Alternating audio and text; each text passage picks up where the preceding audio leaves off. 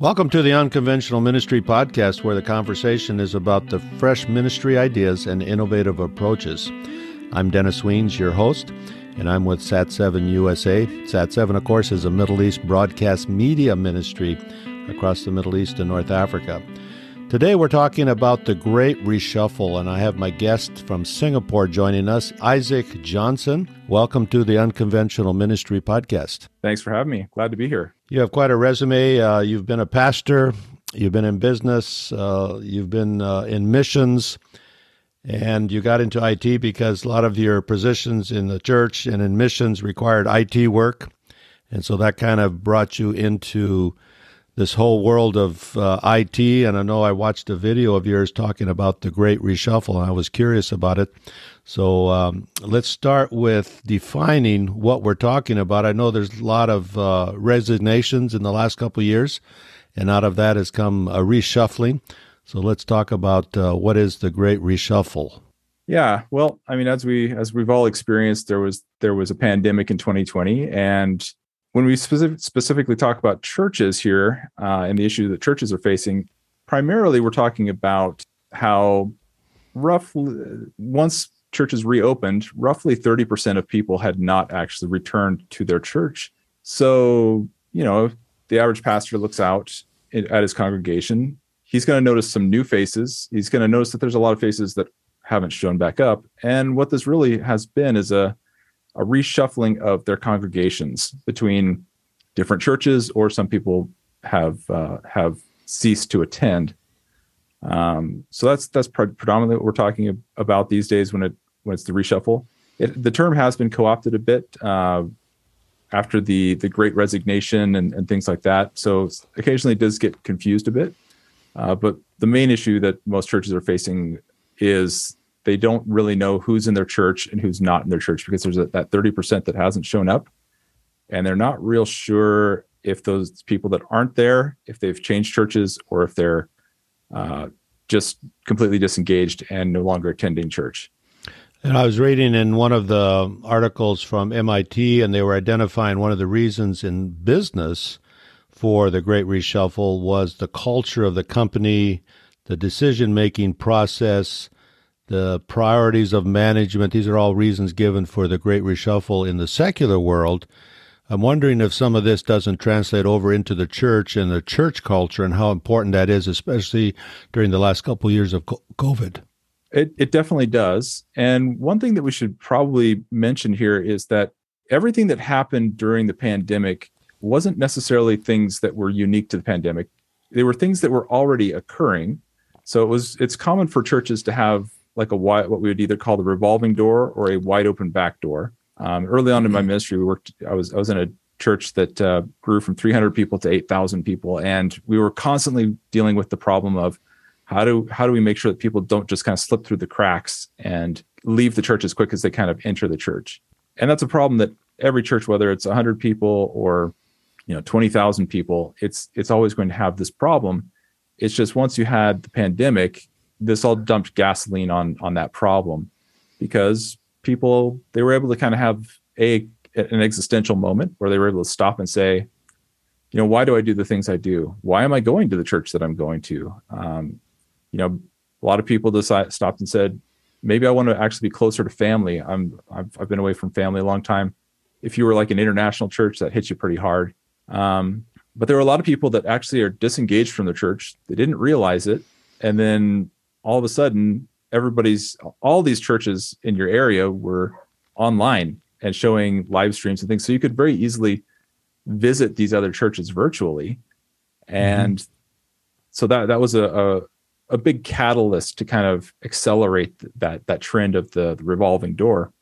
Right.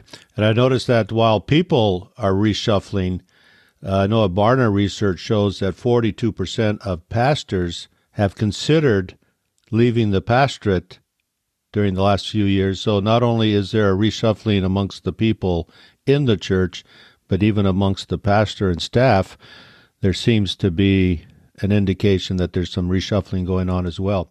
So what can the church do in the midst of all this reshuffling?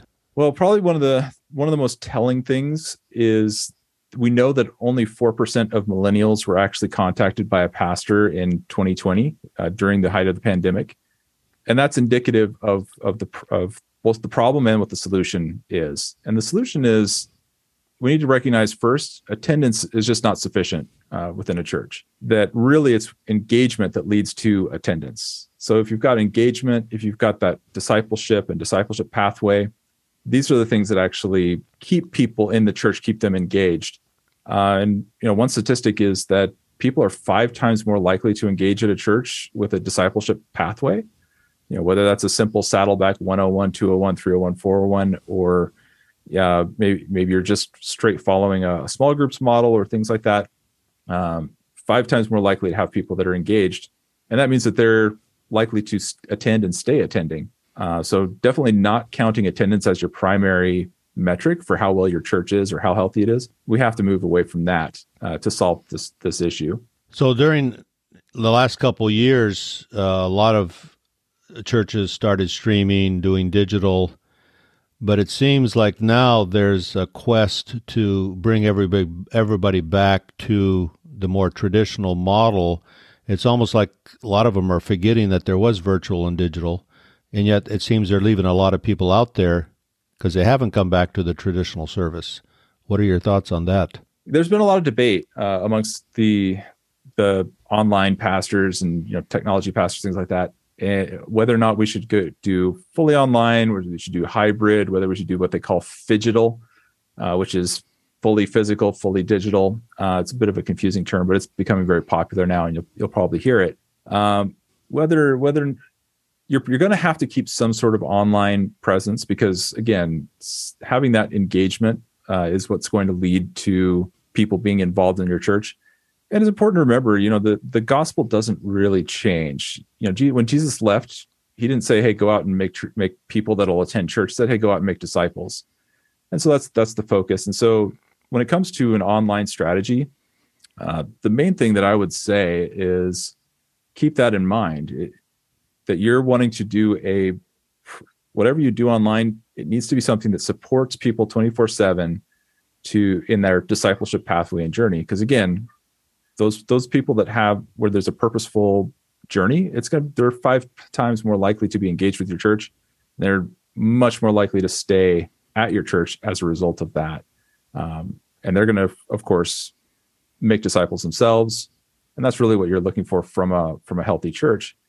And those are the churches that came out of the Great Reshuffle kind of on top, where they actually saw growth. Very good. And if you're listening and your church has a good model that's adapting and growing, let us know. Leave us some comments. And if you know somebody that might enjoy this podcast, be sure to share it with them. And, of course, subscribe so you don't miss the weekly fresh ministry idea and innovative approach. And I thank Isaac for joining us. We've talked a lot about the problem and the challenges. Isaac, you have some resources. You've got a consulting company come alongside churches' ministries. What are some of those resources you offer? Well, I write a lot of articles and do a lot of videos on the issues of doing digital ministry and managing the technology platforms within your church. And people are welcome to go and read those and use those in their church. You can access them all at my website, which is geekout, geekout.biz, geekout.biz. I know you and I met on LinkedIn, and you're active on LinkedIn as well. So if you have a LinkedIn account or you haven't joined LinkedIn, join LinkedIn and look up Isaac Johnson. Also look up Dennis Wiens and look up our ministries. Appreciate you checking us out on LinkedIn and our ministry websites as well. Your work there in Singapore, tell us a little bit about that cross-cultural experience that you're having living over there. Well, it's most people kind of think of me. Well, when they first see me, they're a bit surprised, but because they think, well, this is just another one of the white guys. But what they don't realize is I've been married to a Singaporean since 2008, and I speak Chinese, and because of my background, I immerse myself quite a bit in the local culture, and so I can speak the local slang and things like that. And before you know it, people are always surprised because they see me hanging out with like local church staff And they're just always really surprised to see that. Very good. I grew up in Africa, sub-Saharan Africa, learned the language as a kid, then went back and worked. So I can speak in the local language, use their idiomatic expressions, give their proverbs, and it's fun and it's exciting. So again, that cross-cultural lifestyle, it's great. Encourage you to go cross-cultural and experience that firsthand.